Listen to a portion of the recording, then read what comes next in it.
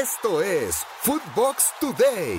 Gonzalo Pineda es el nuevo director técnico del Atlanta United. Tras la destitución del argentino Gabriel Heinze como entrenador tras no entregar los resultados esperados, Atlanta United anunció la llegada de Gonzalo Pineda como su nuevo técnico. Gonzo lleva desde el 2017 trabajando con Seattle Sounders como auxiliar y ahora podría tener su primera experiencia como director técnico. Juan Reynoso se toma en serio el All-Star Game. Juan Reynoso, el mejor técnico de la temporada, actual estratega del Cruz Azul, ha realizado cambios relevantes dentro del terreno, comenzando con la selección de Orbelín Pineda debido a la lesión de Luis El Chapito Montes. Todo esto de cara al partido contra el equipo de las Estrellas de Estados Unidos. Lo mejor de Footbox. Football in English. Con Fernando Ceballos y el Chato Ibarrarán.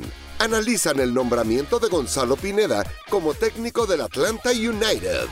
¿Crees que el técnico mexicano hoy no ha llegado a MLS porque siguen un poco subestimando la liga o siguen creyendo que está un nivel abajo de la Liga MX? Mira, la verdad es que es difícil hablar por otras personas, no sé cuál sea la razón que haga a otros técnicos no venir a la MLS. No sé si a lo mejor, México es una liga también muy competitiva, pero si a mí me preguntas un poco eso de subestimar o no, te diría que lo que me ha tocado vivir en la liga, el proceso que me ha tocado vivir desde que yo llegué en 2014, hoy, 7 años después, es una liga completamente diferente, una liga...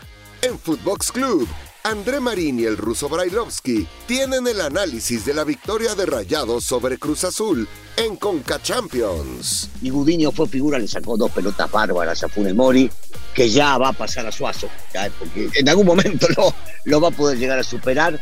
Triunfo claro, me parece que merecido y todo abierto para la vuelta. Pero no vayamos a pensar o no vayamos a engañar a la gente que fue un partido espectacular, no, para nada.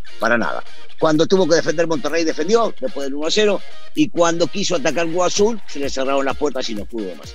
Neri Castillo aseguró que Uriel Antuna podría jugar en el Olympiacos. Neri Castillo, quien fuera seleccionado mexicano y brillara en Grecia, confirmó que Uriel Antuna tiene opciones de llegar al Olympiacos. Además, mencionó que el club griego ya llegó a un acuerdo económico con Antuna y solamente falta la oferta oficial al cuadro de las Chivas. Raúl Jiménez está listo. Tras casi 8 meses de no ver actividad en un partido oficial por la fractura de cráneo que sufrió en noviembre pasado, a 3 días del debut del Wolverhampton en la Premier League, Raúl Jiménez se dice preparado para su regreso al terreno de juego en la liga inglesa. Lo mejor de Footbox.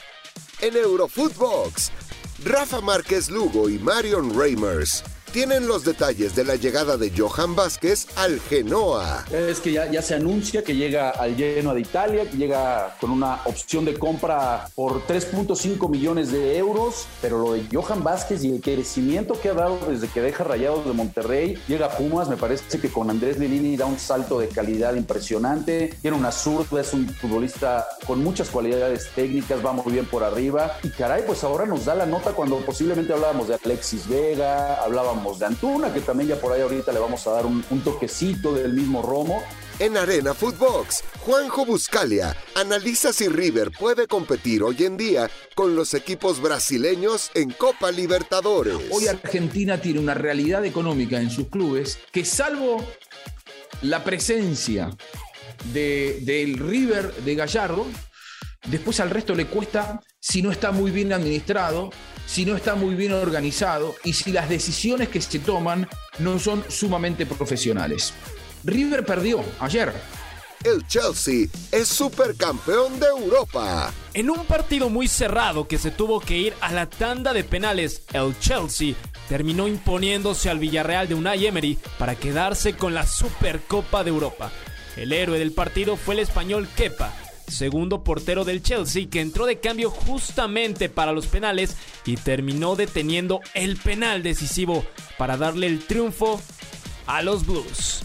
Con este resultado consiguieron su segunda Supercopa Europea en su historia. Esto fue Footbox Today, un podcast exclusivo de Footbox.